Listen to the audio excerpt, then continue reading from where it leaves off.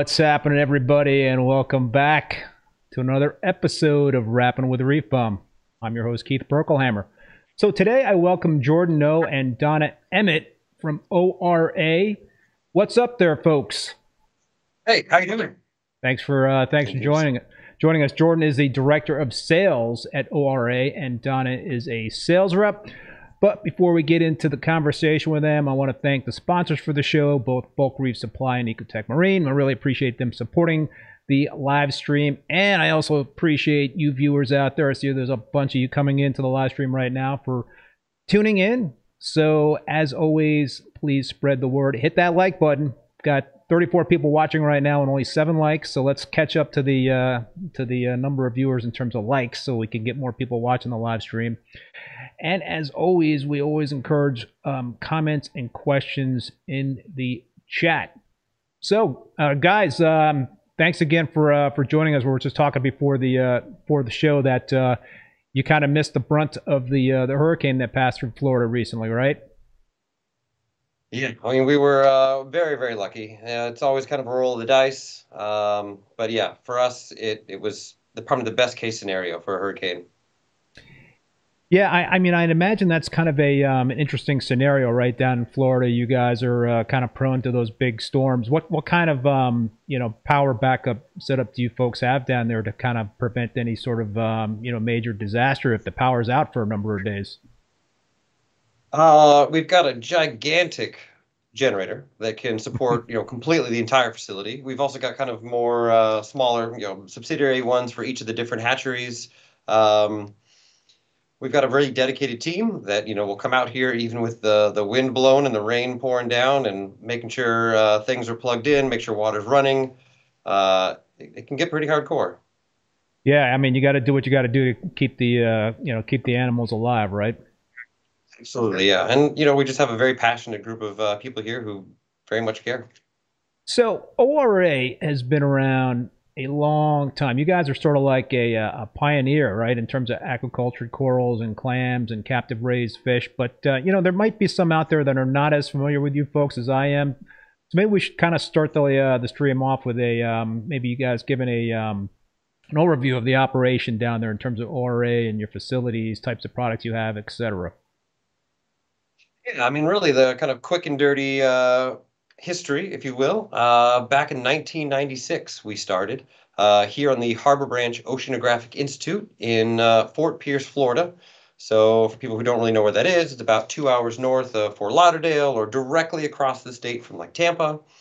And here we've been for these last, 26 years. Just putting out all sorts of marine aquacultured ornamental fish for not only kind of our domestic aquarists, but also worldwide demand for marine aquaculture. So let's so you mentioned fish. Let's kind of like start with that part of the business. How big is your operation compared to other types of operations that raise fish in the United States? What do you guys stand? Are you guys like the largest? I mean, I'd like to say that we are. I mean, I personally haven't been to kind of the other aquaculture facilities that do, very similar items that we do. But we're situated on 8 acres here on our campus, tens of thousands of gallons of water. We've got, at one point in time, to my understanding, with the largest land-based coral greenhouse in the world. So, I mean, I would say, and just even the scale of the number of employees we have, we're a pretty large organization for sure. So we got a couple of comments. Paul Graybeard of Reef says, "I need some of the classic SPS like a true ORA pearlberry in my life. That's one of my favorites." And Don't we all? Yeah. we'll get into the coral stuff. And Peter T, will you be seeing more ORA flame angels in the future? Fingers crossed. I certainly hope so. Gotcha. Um, so in terms of like fish, your biggest type of fish is the clownfish, right? Yeah, I mean, I would say that's probably the largest variety of fish that we produce, but it certainly isn't the only variety of fish. I think that's a common misconception. Based on our logo, a lot of people have the common misconception that that's what we kind of center our attention around, and all that we produce. But in actuality, I mean, we are producing everything for beginner hobbyists all the way through advanced hobbyists, and experience levels. So starting with damsels, gobies, blennies, we're doing filefish, and then the more advanced kind of species with the dragonets, the angelfish, rabbitfish, and even sharks. Rajendra Bachu, hopefully I pronounced that correctly. Looking on from Trinidad, got my best breeding clownfish from ORA. I mean, the variety of clownfish. Yeah, the variety of clownfish that you guys have is amazing. I mean, how many different types of clownfish do you guys are currently breeding at this point in time? I think that number is like ever changing. Yeah. We're constantly doing different variants of designers. I think within the last year or so, we actually came out with the hybrid storm, which is a mix between an Ocellaris and a Percula. So I think, what was our last number? I want to see somewhere around 150, but yeah, Wow. it's there's a lot of different designers out there. Subtle variations, larger variations, cross species, and it's ever expanding for sure. I mean, clownfish are like one of my favorite, species of fish to have in my reef What's your tank. favorite, Keith? Which one's my favorite? I would have to say the Mocha Storm. I have a pair of the orange Storm and I'll say the orange and the Mocha because I got a pair of those two. They're in my Peninsula tank, and I think they're awesome looking fish. I mean, I also have some Ocellaris clownfish. I also have I got a pair of Da Vinci clownfish. I'm assuming that's Da Vinci is an ORA.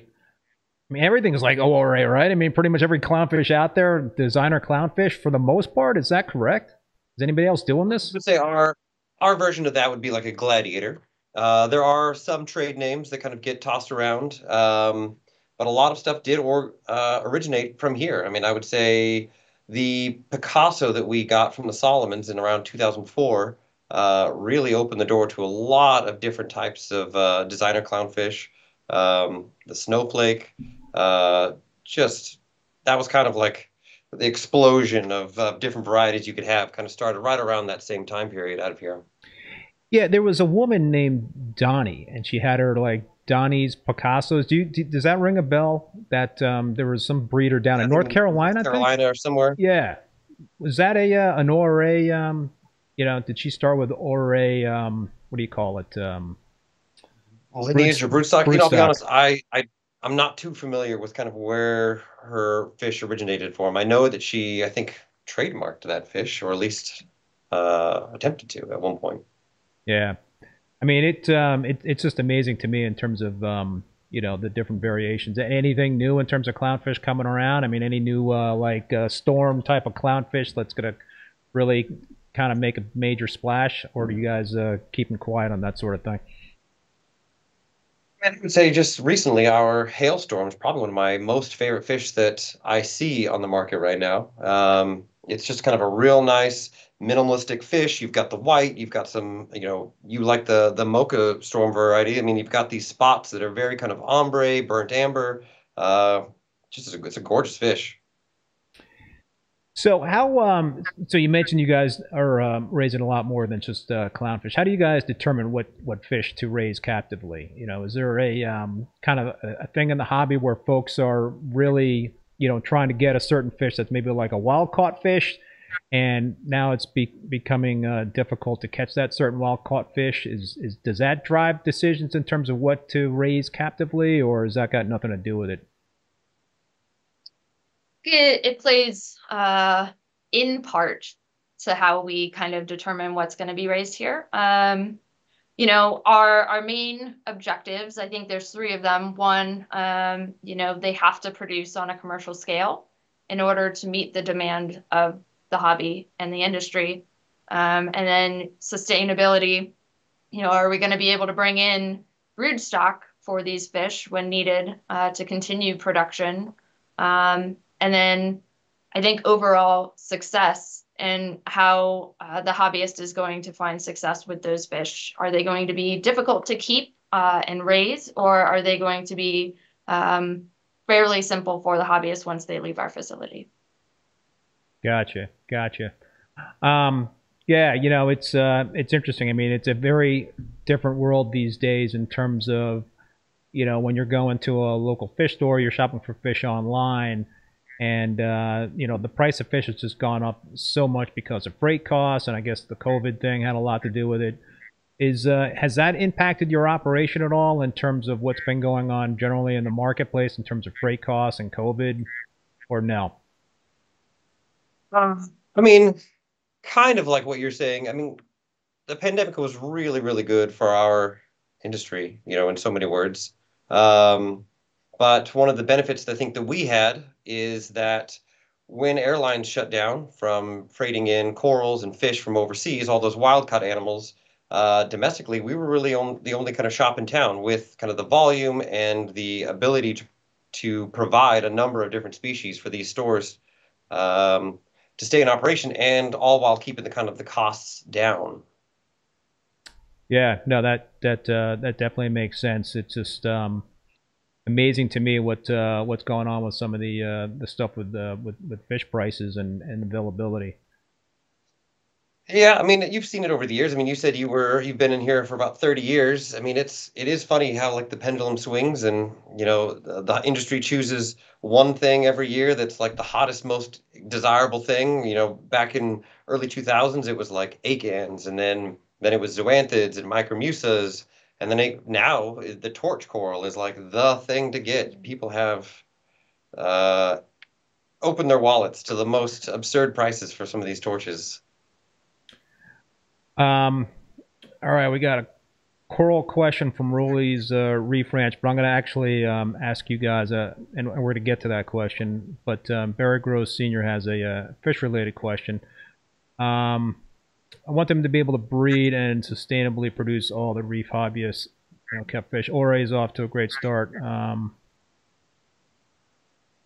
right, I'm not sure that's a question.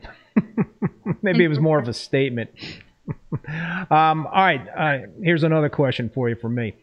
In terms of selling fish and in terms of the size of the fish that you guys sell, my understanding is that you sell fish only grown to full size. Is that correct?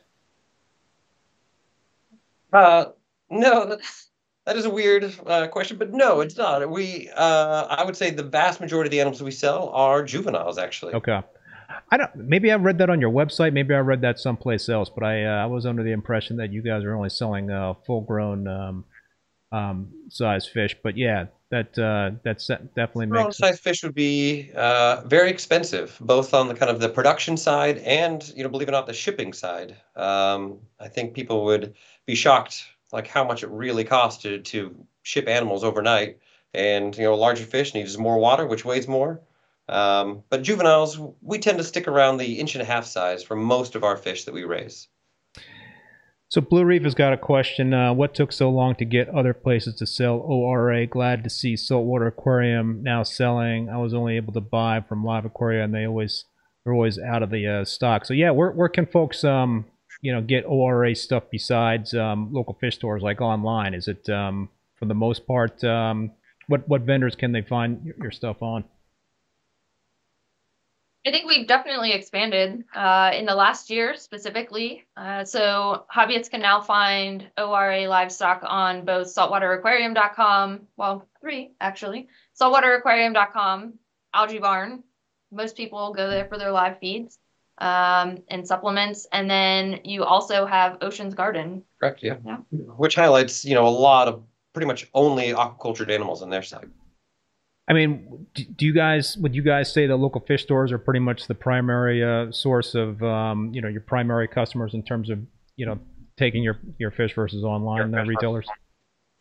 Oh, for sure, for sure. I mean, we 100%, you know, support the brick and mortar. I mean, they really are, they're the reason anybody's in the hobby. So they are very, very important to kind of our business model and our relationships. Here's another question, Rashindra. Is it natural for a pair of gladiator clowns to produce Wyoming whites? So I mean, can you crossbreed these fish? Is that done? Oh, sure. I mean, if it's certainly within the Ocellaris complex, any of those designers will be just fine. I mean, to them, they're just another Ocellaris. Doesn't really matter what they look like. But you will be surprised kind of how genetics plays into it and kind of all the different patterns that are possible kind of with mixed breeding, mainly because, if you know anything about genetics, some of those patterns may be kind of locked in the DNA and you don't really know where that fish came from or what those parents came from. And so it can be really full of surprises. So I was talking briefly about prices and stuff in terms of what's been going on with the wild caught fish and freight costs and COVID and all that stuff. But there are some captive bred species out there, not produced by you guys, that have like these huge, price tags, and I'm assuming that's because they're rare and they're difficult to get to breed and to raise. Do you guys have any fish? I mean, the what is it? The hybrid purple yellow tang has got like a $10,000 price tag, something crazy like that. Any fish like that coming out of ORA that's going to have a more robust price versus some of the other stuff that you guys sell? What do you think? I would say a more robust price, but certainly not a $10,000 price.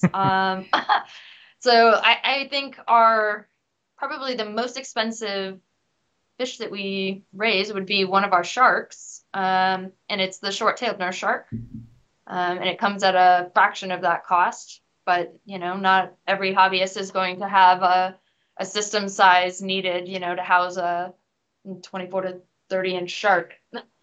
I mean, yeah, I would say that we've done a pretty good job of keeping costs low. I mean, there certainly are some fish that have the value based mainly on their production costs, their availability in the industry. And so you will see kind of a higher price that reflects that. But overall, the prices definitely come down pretty quick, and we try to keep it, as close to like a wild caught price as we can. And, obviously, the more people we can get into the hobby without kind of big price barriers, the better for everybody. Yeah, I hear you. What about like captive raised yellow tangs and captive raised regal angelfish? I have a regal angelfish that's captive raised that had a hefty price tag. It has some serious misbars on it. Unfortunately, I'm not going to be able to keep it because it was being a little naughty and started nipping at all my frags. So I found a new home for it. But yeah, what about those two fish in particular? Any plans to have captive raised yellow tangs and regal angelfish down the road, or? I mean, I would say we've got our sights on all those fish. I mean, they are definitely the goals, kind of a very aquaculture facility to be able to produce those and keep those for hobbyists. I personally absolutely love a Red Sea Regal. I mean, I think that is one of the most just breathtaking fish out there. But really, I think our primary focus currently, in addition to kind of the R&D and getting those new species to market, is really just producing more of the species that we currently raise. Going back to the pandemic, one thing that it taught us was that there is a huge demand for just kind of all the regular stuff, the bread and butter stuff, the blennies, the gobies. The world needs more of those. And so we've done, scaled up as much as we can to really kind of help provide that on a global scale. Barry Goss Sr. said, let me know when you have yellow tangs for less than a Benjamin. Yeah. Yeah. The glory days back when you could get those. Yeah. So cheap back in the day. Yeah, like $30, yellow tangs. I mean, God, beautiful, gorgeous fish. Well, maybe who knows? Maybe down the line we'll see that that ban lifted in Hawaii. But yeah, that's one. That touches on a really good point, Keith. That I think people forget that with aquacultured animals, we are actually really ingrained and intertwined with wild collection. I mean, you can't have aquaculture without it. So it's very important to think about those things when you're just thinking about, oh, we should just stop collection in the world. I mean, if that was the case, if those countries stopped allowing wild collection, you would see less aquaculture fish on the market. Yeah, no, that's a good point. Good point. Are you guys getting requests for certain fish that hobbyists would like to see besides the yellow tang and Barry Goss Sr. asking for the the yellow tangs. Any other requests coming your way in terms of what people would like to see in the future? What do you get every day? I certainly think that is our number one request. I think behind probably Flame angel. a flame angel. That'd be nice. You know, so we are, working extensively with the dwarf angelfish, and trying to get that into more of a commercial scale. Right now, we're doing limited batches, a few releases, probably, once a year. We'll do kind of a limited release of one or two specific types of angels that we're starting production on, and then we get into full scale kind of commercial production on those. I think another one is wrasses. People really want to see wrasses. I think from a hobbyist standpoint myself, I've pushed us to do some wrasses, kind of bring the R&D over to that, as well as more inverts. I am a huge fan, and thinking that every tank needs a good cleanup crew, and you need inverts to do that. Yeah, we just recently added kind of one more element to that cleanup crew. We have a captive bred sea cucumber now that'll be available. Cool, very nice. Are you getting a couple more requests here for fish? JAH's Reef, yellow-eyed coal tang, quadruple exclamation point. Mike Hoppa, copper band butterfly. Those are a couple of requests there. So talking about let's talk about coloration of captive bred fish. From what I've seen in terms of personally with the Regal, what I've seen in person with the captive bred yellow tangs, they don't seem to be as colorful as their wild caught counterparts. I mean, obviously the clownfish are vivid in terms of their coloration, and maybe that's a whole different ballgame. But why is it like a lot of the captive bred fish that I've seen out there don't seem to have the same kind of coloration as the wild caught variety? Is there something specific in terms of why that is the case, or is it just diet, or? I'll start real quick. Just I was saying that, I'll have to disagree with you. I do feel like we're at a really incredible point in marine aquaculture where you are seeing fish that are as colorful as kind of their wild counterparts. I mean, I'll use your example. I mean, I have seen the yellow tanks, for example, are clear, essentially when they're small, but I think you're going to see that in the wild. And then I've seen them develop in home aquariums where their color is just as, canary yellow as their wild caught counterparts. Certainly in the early days of aquaculture, clownfish were kind of pale and peachy in color. And it wasn't until we started really learning about diet that changed everything. And that's why you have such very, very vibrant clownfish now. Yeah, I mean, it's just an observation that I've made in terms of seeing the fish. But a lot of the fish that that I have seen are very young fish. So maybe that is true in terms of the age of the fish has something to do with that. I had no idea that was potentially the case.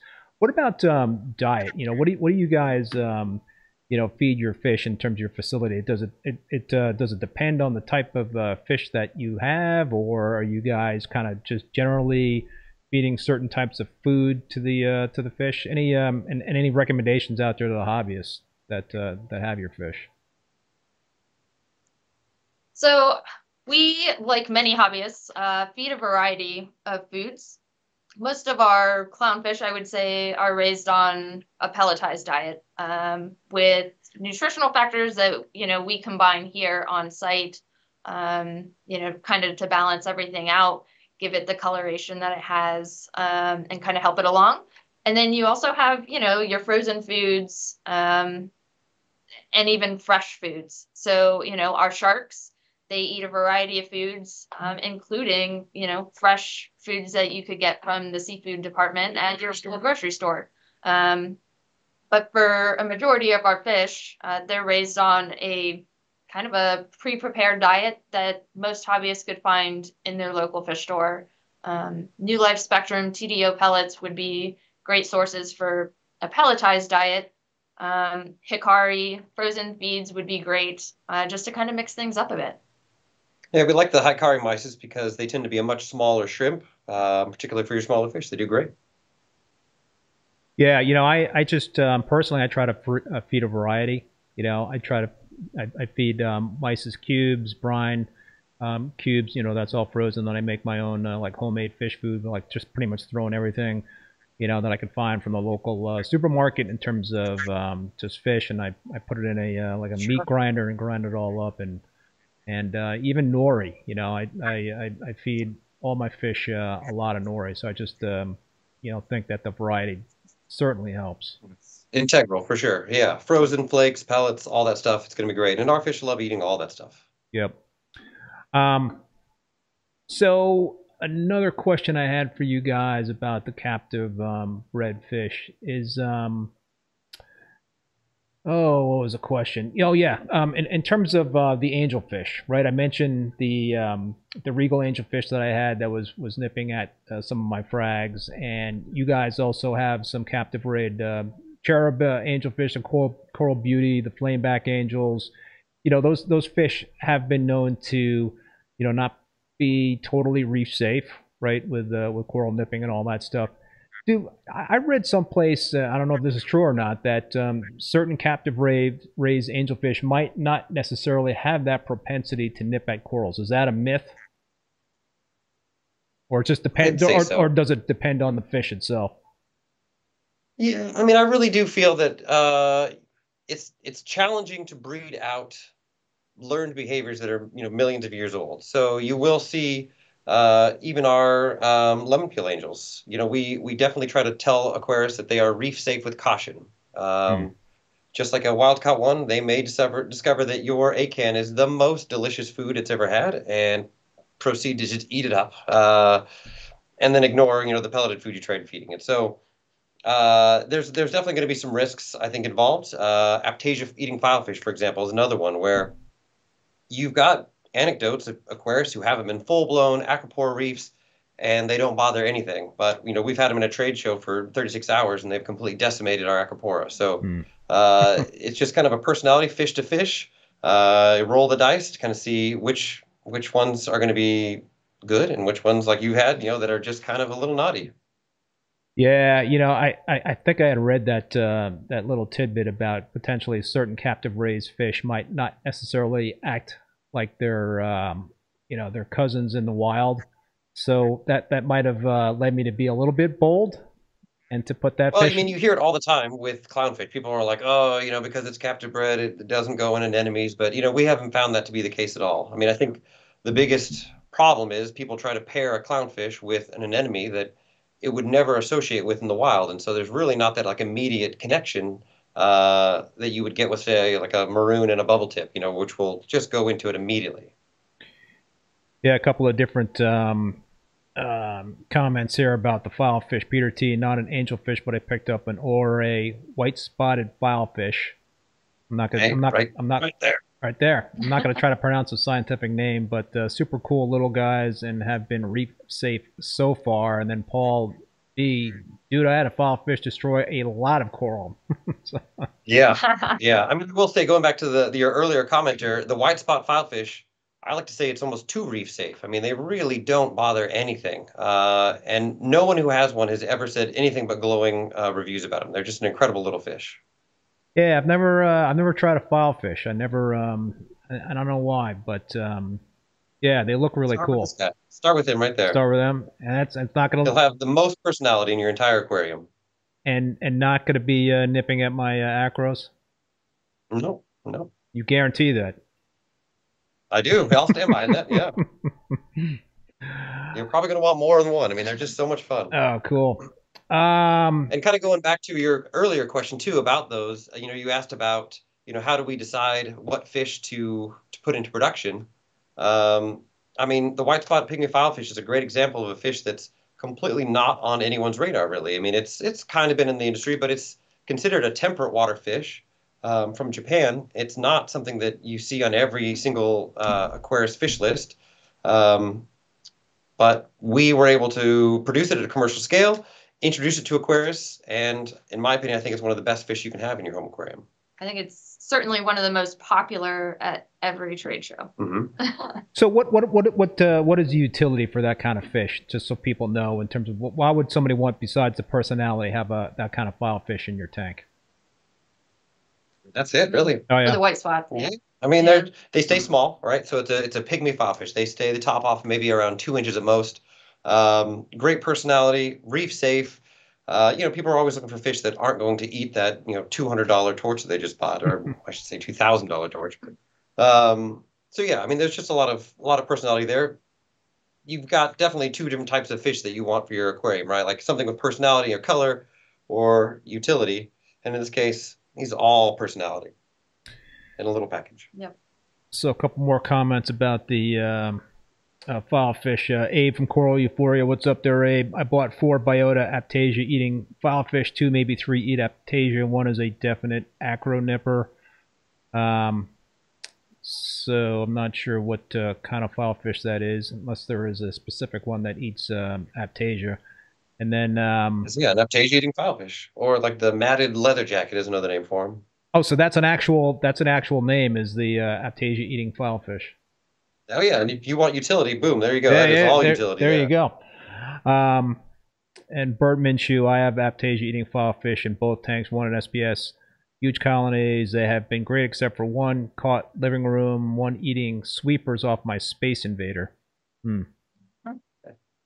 Yeah. Well, which probably isn't a bad thing. That's a pretty aggressive coral at times. Yes, it is. It's an interesting coral. I have the coral in one of my systems, and it does not like my display tank. It does fine in my frag tanks, and I think there's probably some fish that are bothering it. That's why. All right, here's a non-fish related question. Paul B, do you guys happen to breed Bergia nudibranches?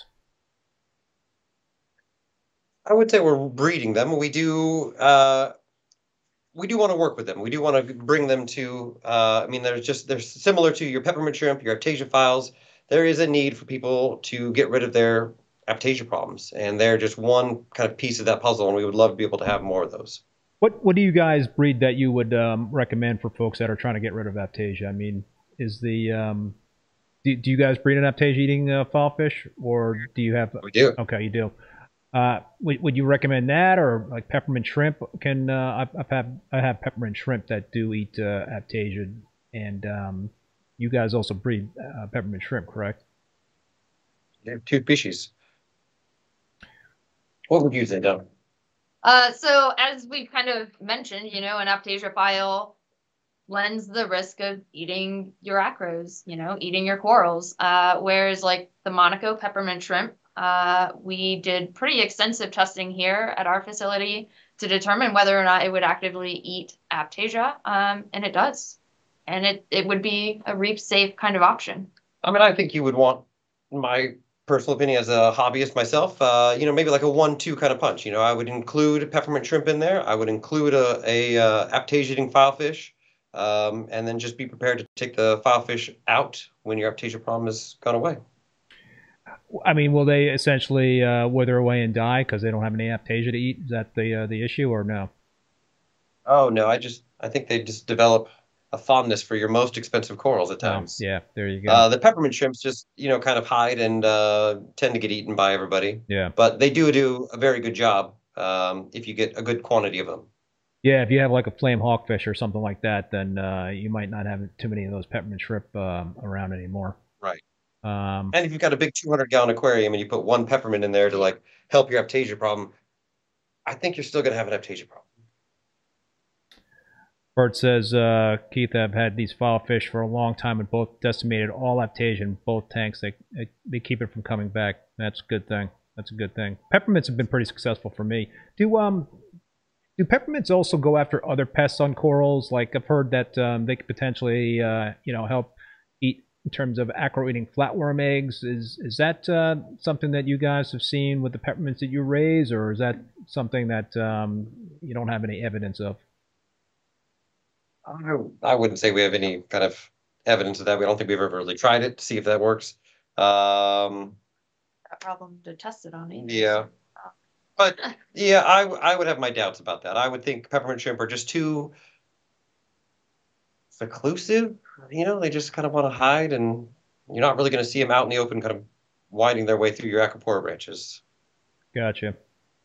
All right, let's switch gears a little bit and start talking about some clams. So you guys, have been, I guess, raising agriculture clams for a very long time, and you've got some great different varieties there.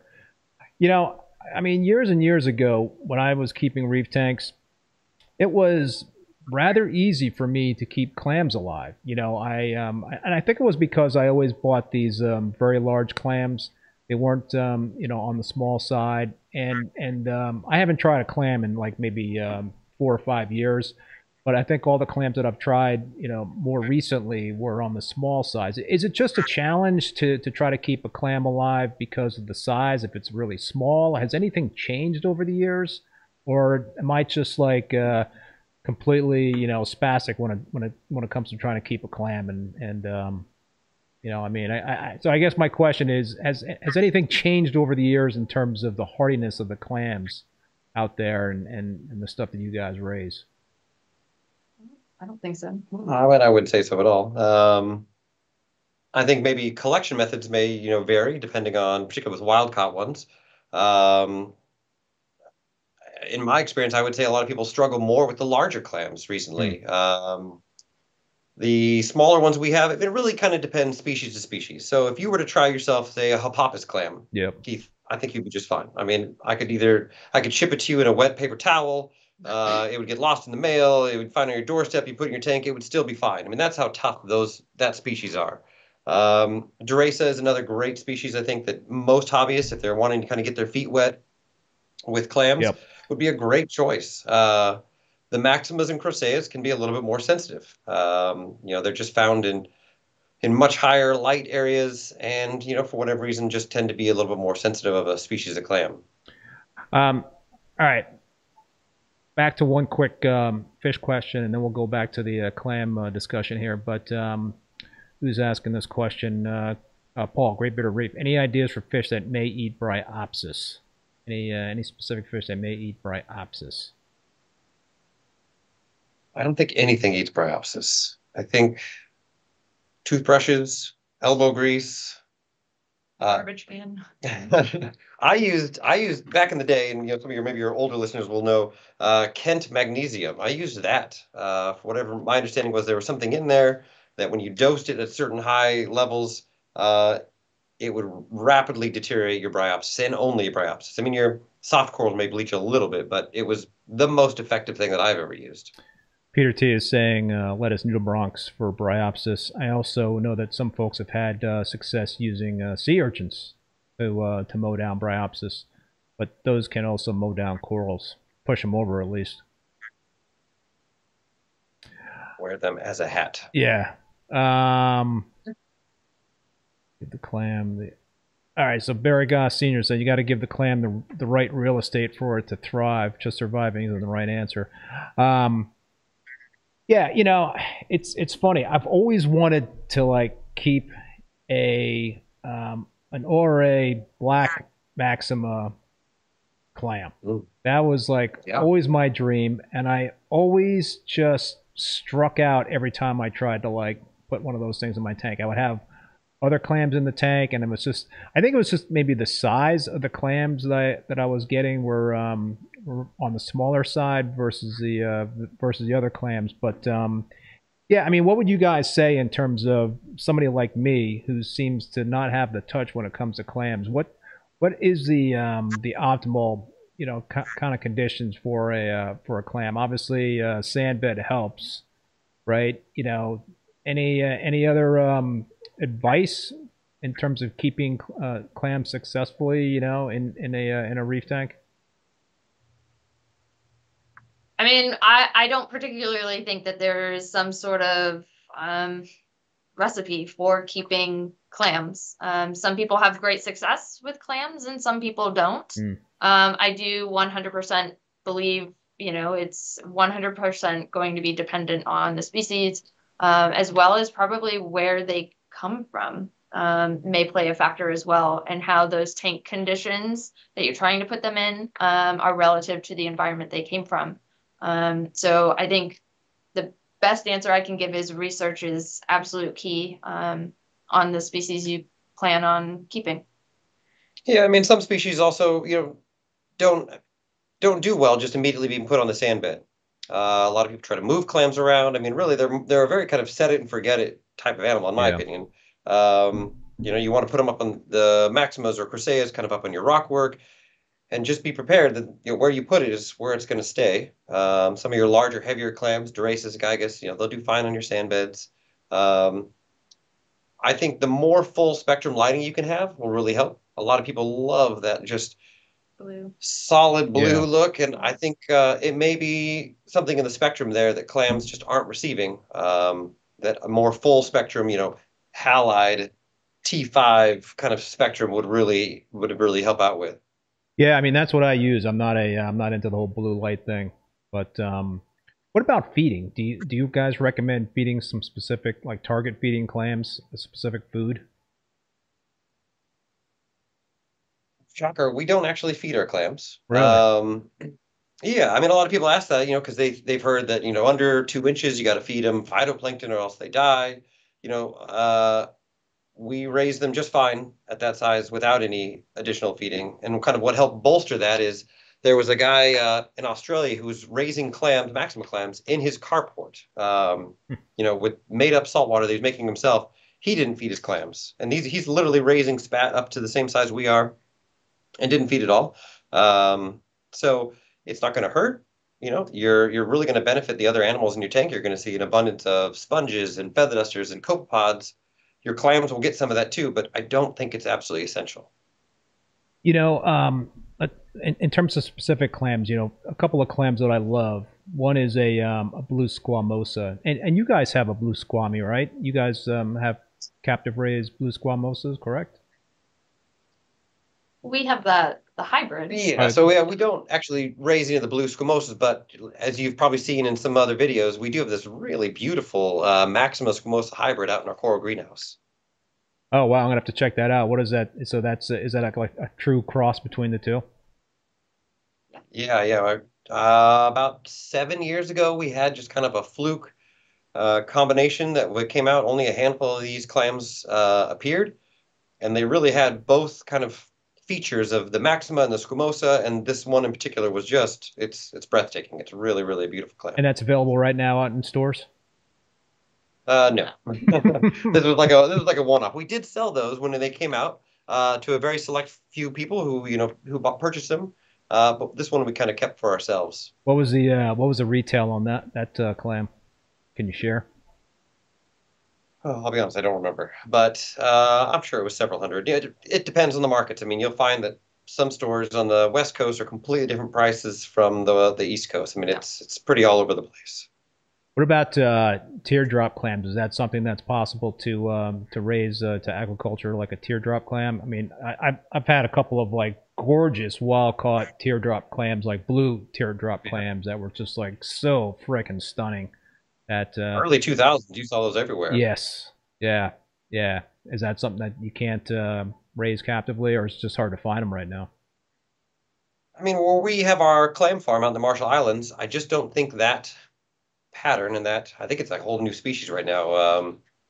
Tridacna noe, I think is what it is. I just don't think they're available for broodstock essentially out in that area, not naturally found. Yeah, that was like I think I might have paid like $400 for one of those blue teardrop clams, but man, that was worth it. Oh yeah, and that was it's big too. I mean, that would be cheap now for that clam. I think I got it from Reefer Madness. I don't know if you guys remember that store. That was like, oh yeah, Reefer Madness, Clams Direct, all those old guys. Yeah. I got it from Reefer Madness, but yeah, that was pretty sweet. All right, let's talk about Acropora, and I think the first time you guys came on my radar really was when I was really getting into some of the named Acropora, like the ORA Red Planet, the ORA Hawkins, the ORA Pearlberry.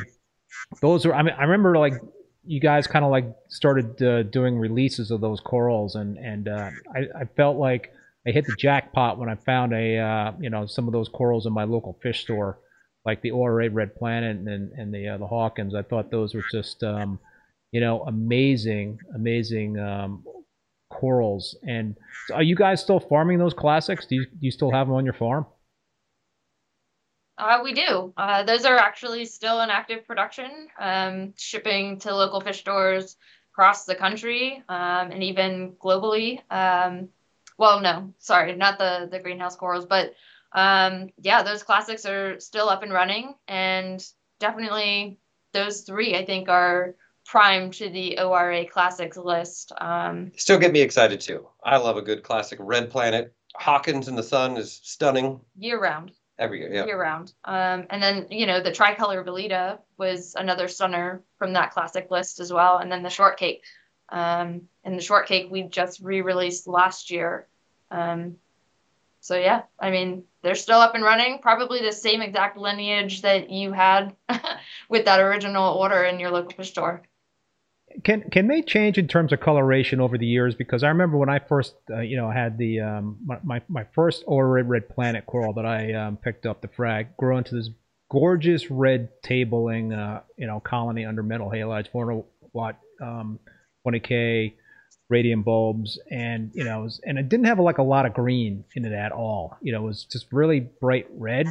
And today I still have a. I broke that tank down, so that coral's long gone. But I acquired another Red Planet from somebody, and it's the coloration on that frag was not really close to what it was when I first acquired it. I mean, can it morph in different systems and kind of change in terms of the way it exhibits colors?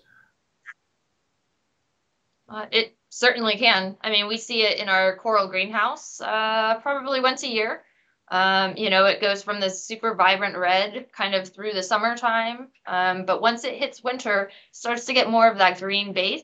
You start to see that come through. And then right around spring into early summer again, you start to get that red coloration. So I think it's just a warmer spectrum tends to bring out more reds, whereas the bluer the spectrum, you tend to see more of that green. Yeah, and with kind of the variety of different lighting that aquarists have, the different flow patterns they have in their systems, it is kind of remarkable how different corals can look, tank to tank. What do you guys think about in terms of imposters out there, right? There's the whole coral name game, and people get corals and then they slap their own names on them and stuff like that, or else they'll acquire a coral and they'll put a popular name on that coral just to, for resale purposes. When I first got the ORA Pearlberry, I grew it in a couple of really big colonies. It was just awesome. I mean, it was like probably my one of my favorite corals in my tank at the time. Sure. Was the Pearlberry. And then when I broke that tank down and started up again a number of years ago, I was on the hunt for another ORA Pearlberry. But since then I thought I bought a couple of legit frags that actually turned out not to be legit ORA Pearlberry frags. How do you? What are you guys' thoughts in terms of that? In terms of potentially non-ORA corals getting that label thrown onto them? Go for it. What do you got? I think it happens a lot. Yeah, I know it does. People associate, our name with value and kind of integrity within the industry, knowing that our corals are going to be almost. They're getting what they pay for. Yeah, and almost indestructible for the most part. And so somebody's willing to pay a pretty decent price tag when it has ORA's name on it, as opposed to, just a random kind of, this looks like a nice. But Donna, how do they know they're getting an ORA coral? Yeah. So the best way is to order from, a local fish store who is, consistently bringing in ORA livestock. What's that coral growing on, though? I'm building up to it. Oh, okay. And then, it's our trusted black ORA frag plug. Oh yeah, hobbyist favorite black plug. I am not a fan of those frag plugs, but they are very unique. That's true, and that's how you know you get an ORA frag with that frag plug. That's a tough frag plug. So going back to your pearlberry example, absolutely. There are a number of kind of fake pearlberries out there. Yeah. If you want the one that is kind of from the pictures, that you remember from your childhood, the glory days, make sure it comes on one of those ORA plugs for sure. Yeah, it. You can cut it off if you need to, but Oh yeah. it's on that ORA plug and well encrusted. That's a telltale sign that it's coming from our facility. So what is the story behind that plug? Why haven't you guys? Obviously, you've heard the feedback about the plug being a little ornery for hobbyists, but why have you guys stuck with that plug? It's utilitarian, 100%. Right. It's more for us than it is for the hobbyist or even the local fish store. Similarly to most people out there, especially aquaculture facilities, we're using egg crate. It's cost effective, and when you have trays of hundreds of corals, you need a way to mount them to where they're not shifting all over the place. We use surge devices, so the flow is extensive and it's back and forth. If we had them just simply on frag plugs that didn't fit securely within those squares of the egg crate, or even discs, they'd be tossed around and they'd probably be in rough shape by the time they got to you. I hear you. Dave just said I recently picked up an ORA Laura's Purple Polyp Acropora from TSA. Beautiful. That's a good one. I've never had that one. I remember I used to have, and I think Abe from Coral Euphoria has this one, the ORA Purple Plasma, right? That's an ORA. Oh, yeah. That's a really cool coral. And are you guys any new and exciting acros that you guys are farming? New releases that potentially us hobbyists will be seeing out in the marketplace soon, or? What's your favorite one? My favorite is, I don't know. Juicy Grape. No, okay. Well, Juicy Grape, I really love the name because I came up with it. But what's it called? The Juicy Grape. Juicy Grape. Yeah. What is a Juicy Grape? I believe it's an Acropora humilis. So you get those real nice, thick, broad, finger-like branches, real compact, but you're getting like the most intense purple, the most intense green in between the branches. And it's fuzzy all the time. Yeah, no, it's a great piece. People are going to really love it. It's interesting because I think I was just talking about this with a prior guest. I can't remember what conversation I was having, but just you never see the humilis out there anymore. That's a very, it used to come in like wild caught. So cool. And you just don't see that in terms of the aquaculture corals. That's awesome. I'm gonna have to try to track one of those down. Yeah. So here's a question that Rolly's Reef Ranch had back at the beginning of the show. I know ORA frags corals differently, basically splitting frags in half, then let it grow to double repeat. Just curious if they can explain this methodology instead of growing out large colonies. Is that a correct assumption, statement? Yeah, I would say that's fair. I mean, your standard aquaculture model is to bring in a bunch of wild colonies, grow them out, cut those branches off, frag those, and then you're done. The pieces we have in production, some of them have been in production for the last 30, 40 years. I mean, they've been just frags of frags. And for our model, that seems to work really well for us. And then we're able to move pieces around if we lose, a tray of corals to some freak heat wave or a hurricane or something. We've still got backup frags, and rather than lose the whole colony and then that's it. We can't find that anymore. General question from Ghouls: does ORA have a distributor in Canada? Yeah, we've had several. Yeah. Okay. I would say mostly in the kind of more Toronto, Ottawa region, but we do have partners kind of on the other coast as well in British Columbia. Gotcha. Folks, feel free to drop any questions in the chat for both Jordan and Donna. Really appreciate them being on the live stream and entering our questions. Question from Lou Reef. ORA. Okay, that's not a question. Talking about the success with Goniopora. Has that been something that you guys have, I haven't really been following in terms of what you guys have been doing with with Goniopora. I mean, I know personally, in my experience, it's been a lot easier to keep Goniopora, Alveopora these days because it's all like aquaculture. Is that the case with you guys? I know years ago when you would go to a local fish store, there would be like these wild flower pot corals that come in and would look fantastic. They were like full colonies, yet they were almost impossible to keep in a tank for more than 4 or 5 months. Is in terms of what you guys are farming for Gonies and Alves, is that pretty much it become a lot easier to produce and to sell those types of corals?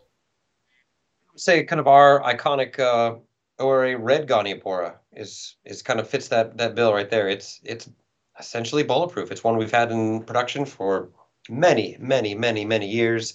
I think it's the one coral that customers always say, similar experiences to you, where they've tried the wild caught ones, they just don't do well.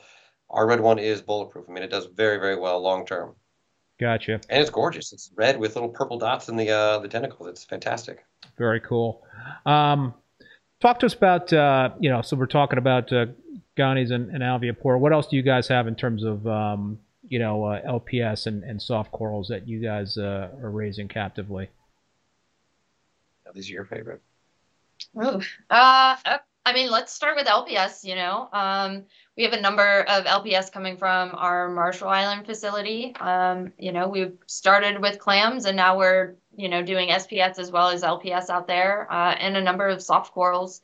I would say we have lobophilias coming in now that we're mariculturing out there, and then we have torches and hammers. Those are everybody's favorite LPS. Pectinias. Yeah. And then as far as soft corals, chalices, great. Yeah. We've been working with gorgonians for soft corals, mushrooms of many different types and colors.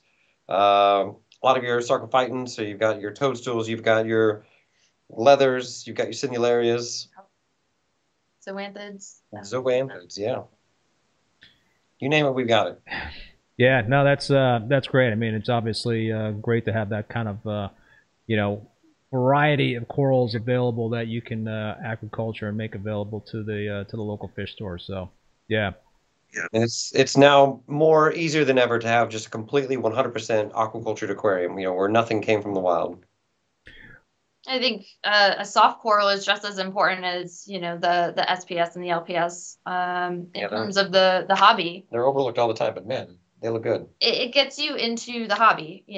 Who didn't start out with green star polyps or a small patch of xenia and watch it explode in their tank, but be so enthralled with that success that they wanted to expand into LPS. They wanted to learn how to maintain their systems better so that they could eventually have a full SPS tank or a mixed reef. I mean, a full soft coral tank is just as striking as a full SPS tank. It offers that color, that movement, and overall, for sure. Yeah, I mean, and they're a lot can't go wrong. And they're a lot easier to keep. Yeah. Oh yeah. So there's a question here from Sammy31D about using those large surge systems in your facilities. They were so cool. The question is, are you guys still using them? And I think that's a good springboard to kind of get into how you guys in terms of what kind of equipment you use to grow your corals. But you guys still using the large surge systems? Yeah, I mean, I think people would be very surprised to know that we run our coral farm with very simple and very similar pieces of equipment than a home aquarium. Sometimes I would say far less technical. I mean, you've got people now with all the different toys you can get, but really for water motion, yeah, we do use the Carlson Surge device. Fantastically simple, but it moves a tremendous amount of water with very little electrical usage. Yeah. When it comes to lighting, this close to the ocean where we're currently located, any LED we would try to do would just turn into a very expensive paperweight very quickly. I mean, it's just a very caustic environment with all the salt. And we're very fortunate that we live where we do in Florida, where it's sunny every day. So that takes care of a lot of the needs of our corals out in the greenhouse for sure.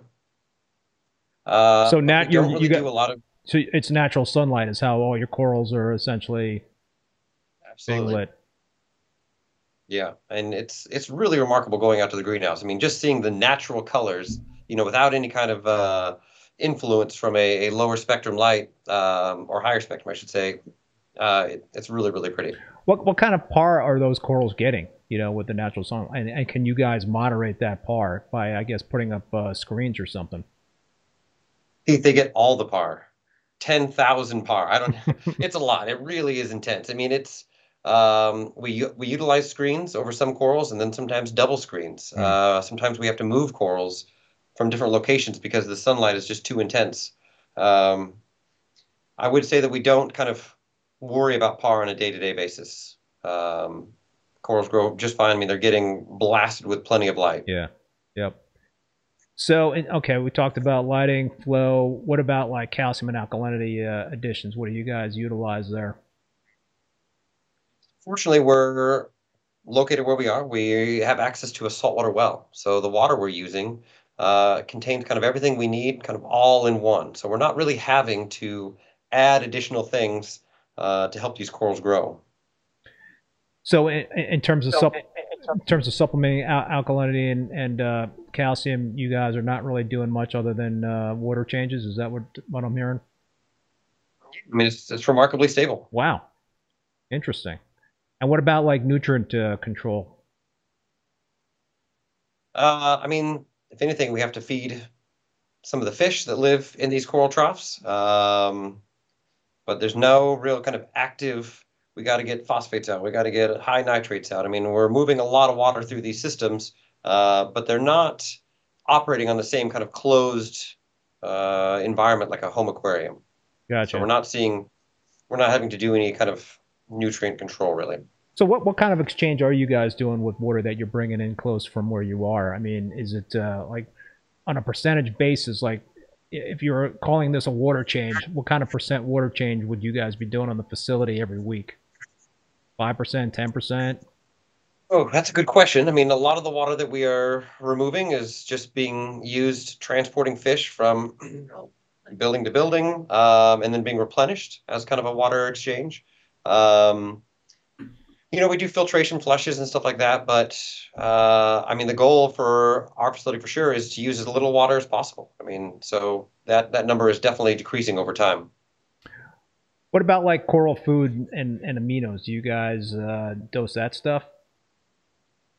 It would add probably a considerable amount of money to our operating costs if we were having to do that. But no, these corals, the clams, they're really doing a remarkable job just growing with kind of the available nutrients in the water. Gotcha. And so no like trace elements or anything? Are you guys doing a lot of ICP testing or just not concerned? So we do have a very rigorous testing. We've got a lot of, it's almost daily, where they are testing all the parameters, just making sure everything's fine. But I mean, remarkably, things stay just fine with the water that we are using. Blue Reef is wanting specifically in terms of the water chemistry. What do you know what you're keeping your alkalinity and nitrates at? Natural seawater or? I would say, yeah, it's very close to natural seawater. If anything, our salinity tends to be a little bit lower. Maybe, 1.0, 22 at times. But everything else, I think you're going to find very, very kind of online with traditional aquarium parameters. Gotcha. All right, some random questions from the viewers here. Red Slacker, do they think there will ever be a time when the hobby is 100% aquacultured? Oh, for sure. I think so. No. I think there will be a hobbyist No, bringing in. No. It's the hobby being out of it. Okay, I thought he meant like hobbyists, like having fully aquacultured systems. You can do that now, but that's what I was going to say. Yeah. But as I hope we don't get to the day where we are completely dependent on aquaculture, because our options will be very limited as far as the animals we would be able to have. Yeah, for sure. Blue Reef, how did Joe the Coral get its name? Oh man. God, what is that story? It's a cool looking acro. Oh, it's a beautiful piece. Gosh, I don't remember where that came from. I want to say it was named for one of the employees in the coral greenhouse. I think that's what I remember. I might have Googled that one at one point, and I think you might be right. It might have been named after an employee or something. Yeah, and I mean some of the names, are just kind of have fun origins. Laura's purple polyp, for example, was named after one of our employees here. I like the Carl because, as ridiculous as it is, it's if you're a Walking Dead fan, there are plenty of memes out there where Rick is calling his son Carl, Coral, and so we it's Carl for the coral. So we'll explain later. Yeah, I mean, Paul B is wondering what's the highest end ORA acropore that you guys have. So I guess which ORA acro right now is fetching the highest price, or is there one, or are they? I always recall them being pretty close to price to one another. Pearlberry. Yeah, Pearlberry I think will always be like that top end. It's extremely slow growing. It's absolutely beautiful. But really, it's at the end of the day, it's a very slow growing coral. I mean, similar with Oregon Torrent, we get asked that all the time. When's that going to be available? It is painfully slow growing, and so it's going to take a long time to get. We could sell 2 or 3 frags, but then we wouldn't have anything for the next 5 years. So the goal with any of the pieces we raise are we have to be able to have these at a commercial scale so that everyone can get one if they want one. I thought I saw some prices for the ORA Pearlberry, like the $200 to $300 range. Does that sound like totally out of whack, or is that possibly? That's pretty close. Really? Wow. I think retail, yeah, that's about right. Man, I remember back when you guys released that Pearlberry. I think it was like a $40 or $50 acro, right? It wasn't. I don't think it was like that crazy price, but maybe it's because there's all these imitators out there these days, and you got to make sure you get the real deal. Yeah, I mean that definitely comes into play for sure. Paul B, is the Easter egg chalice ORA? Easter egg chalice. Just a beautiful production. Still in production. Absolutely beautiful. Thank you, Abe. Coral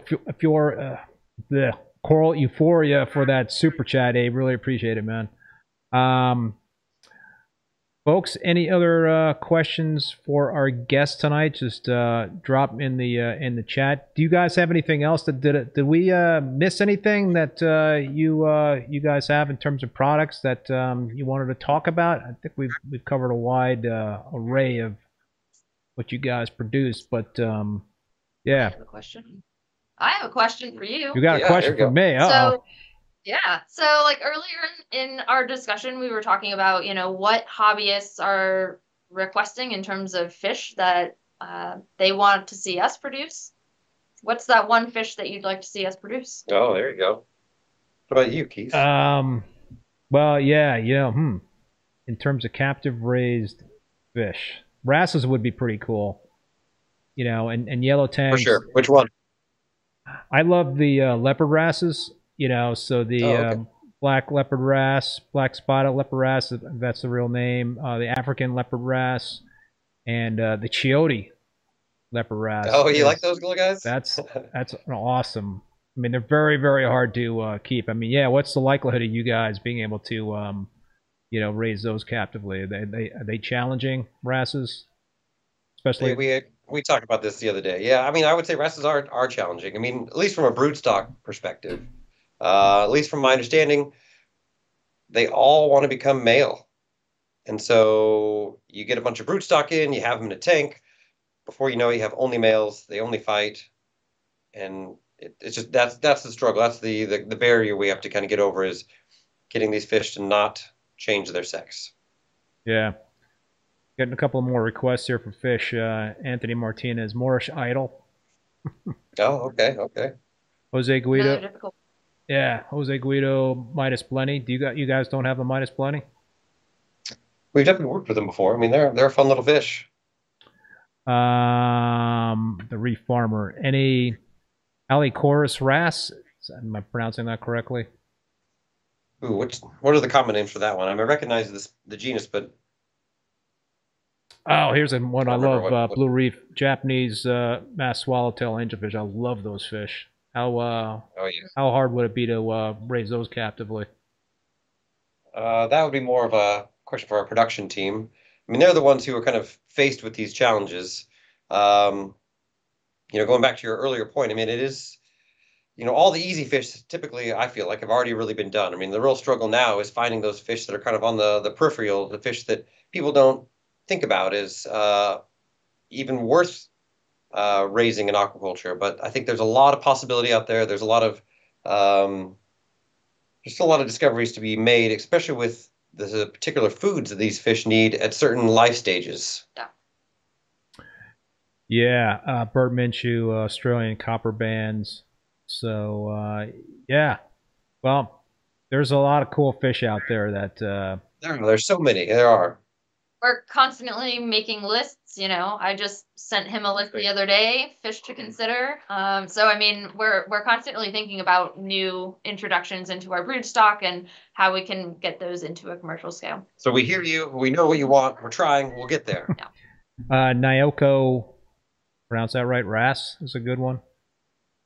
Mm-hmm. Okay. More of the East. I'm having a real hard time pronouncing these names. The East Canenis Blennies. Oh, okay. East Canenis. Yeah, so that's like the Red Sea Member Blenny. That's the one that we always get asked about. When's that one going to be back again? Yeah. Hopefully one day. Yeah. So what do you think would be like the top 3 on the list right now? You mentioned yellow tangs are always requested, but what would you say besides 3 others besides the yellow tang? Top 3 that are requested, or the top 3 that we think? How about both? Kind of. Oh, okay. Okay.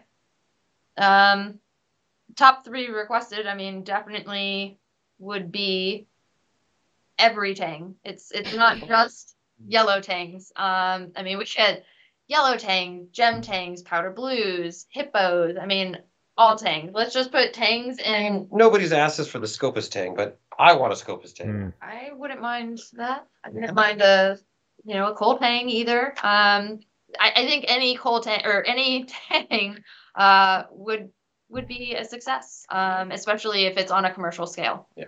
And then second in line to that would be probably angels. Always angels. Any of the angels. Pygmy angels. Any of the angels. And then I have had ruby red dragonets brought up a number of times. Those guys are awesome. Past. And maybe soon. Yeah. Here's one that I haven't seen yet before in the comments. Sammy31D, hardy sunburst Anthias. Yeah, what about Anthias? I mean, I know Anthias. A lot of Anthias are very tough to keep, in a reef tank. How another one of those kind of wrasse-like fish where they all turn male. But we did have a really good run of your lyre-tail Anthias. That was 2 years ago. 2 years ago at this point. Stunning fish, great fish. One of those kind of quintessential iconic fish you always see in pictures, and you'd love to see in your aquarium with those big schools. And they are so adorable when they're tiny. Yeah. The reef farmer Potter's Angel under 3. I was just asked about that today. Yeah, I like Potter. Where do they go? Why don't more people have that fish? They're so cool. I love Potter's Angels. I mean, why, obviously, but they're not actually Japanese pygmy angel. See, Donnie asked me that question. You're getting a lot more answers than you bargained for there, right? Yeah. One thing I haven't, even mentioned in this stream is like the marine beta. We get that one all the time. And the Bangai Cardinals. Another good one that we've had in production, and we could literally. We could retire on Bangai Cardinals alone. We could. Barrett Gross Sr., seen you guys at Reefapalooza in Orlando. Love the knowledge you guys freely shared.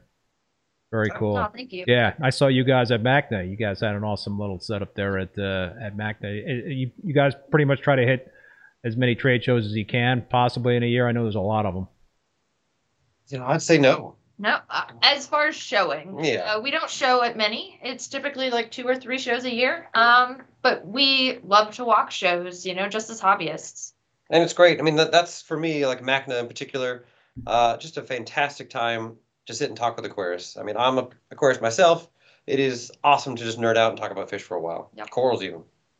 Yeah, that was the first MACNA I'd ever been to, so it was really cool to finally get to one. Yeah, it was it was great too because of all the different talks and had a great lineup of speakers. So, Yeah, anybody that was thinking about going to Magna, definitely check it out. But all the other shows are great too. The Reefapaloozas are good, and I've never been to a what's the show? Aquashella? Yeah, I've never been to an Aquashella show. It seems like those are. It's an experience. Brent, Have you guys have a freshwater bone in you still? Aquashella is a very great mix for that, freshwater and saltwater. Yep. Right, and you guys don't do any freshwater at this point, right? No. No plans. No. That was a hard no. I mean, why not? I mean, we have a guy here who's very passionate about cichlids, and so we dabbled with some cichlids and some discus, but more of kind of a pet project. I mean, the whole state of Florida is very good at aquaculturing your freshwater fish and cichlids. Yeah. So what does the future hold for ORA? What can we expect years down the road? Is there a grand plan in terms of expansion, or are you guys going to just kind of hold the line and keep humming along like you are right now? Is there any thing that you guys can share about potentially the future and some changes, or no? I mean, really, our policies have been kind of what's kept us going for the last 25 years. Our goals are to support brick and mortar stores, provide a aquaculture alternative to the home-based aquarist. If anything, I'd like to see us expand more in kind of our maricultured items. Expanding our connection with some of the clam farmers out in the South Pacific. Really providing a source of income for them and a source of purpose for kind of the animals that they can raise, and then making sure that these animals are finding good quality homes here in the United States. Anything that in terms of corals that you guys are not captively raising that you would like to get into? Is there any corals out there that have eluded you to this point? I mean, at some point we've tried everything, but I mean, some of the ones that I think would make people happy, scalemias, those kind of big fleshy, symphilias, any of those kind of big fleshy, really hot LPS right now are really great. But, on a production scale, they're very slow growing. They're not the same as growing a Acroporifrag. And I think that's kind of sad. I mean, they take up a lot of real estate too. We have currently one variety of acan on our list, and I think if we had a wider variety of acans, it may kind of entice those local fish stores to bring in more of a variety as well. I'm an acan lover, so I'm gonna go for the acans every time. But those, I think, if we were able to find broodstock of torches, frog spawns, hammers, yeah, those would be definitely great to do as well. But again, takes up a lot of real estate and time. Yeah, for sure. Yeah, Bert, you mentioned acanthos, the acanthophilias, the meat corals. Yep. Pretty. Yeah, I mean, a lot of the corals that we raise and you can buy at a store, I mean, it takes years to get to that point. Right. I mean, better part of 10 years at times to really have enough sustainable population going where we can sell, hundreds all across the United States and not run out. Right. Yep. For sure. All right, guys. Well, listen, I think we'll wrap it up. Do you any final words for folks? I mean, obviously we talked a lot about local fish stores. So if folks want to find ORA corals and fish, they should probably ask their local fish store if they're not already bringing in your stuff to do so. And you could also get them online, right? Yeah, so that, and don't be afraid to reach out. Don and I, people are always surprised when they call us and we answer the phone. So by all means, call us. Let's chat. Let's help you get what you're looking for into your home aquarium, where we coordinate with just a vast network of stores across the United States, in Canada, Puerto Rico, other countries even. So just give us a ring, send us an email, reach out on Instagram. We'll get you covered. Yep, we got you. I might be calling you guys for an authentic pearlberry. Pearlberry, and we'll find you a black and white Maxima as well. Yeah, that would be awesome. Of course. That would be awesome. All right. Well, listen, I really want to thank both Jordan and Donna for being on today's live stream. And I also want to thank both Bulk Reef Supply and Ecotech Marine for sponsoring the show. And again, I want to thank you folks for tuning in. Really appreciate it. Finally, a big thank you to Paul, the moderator.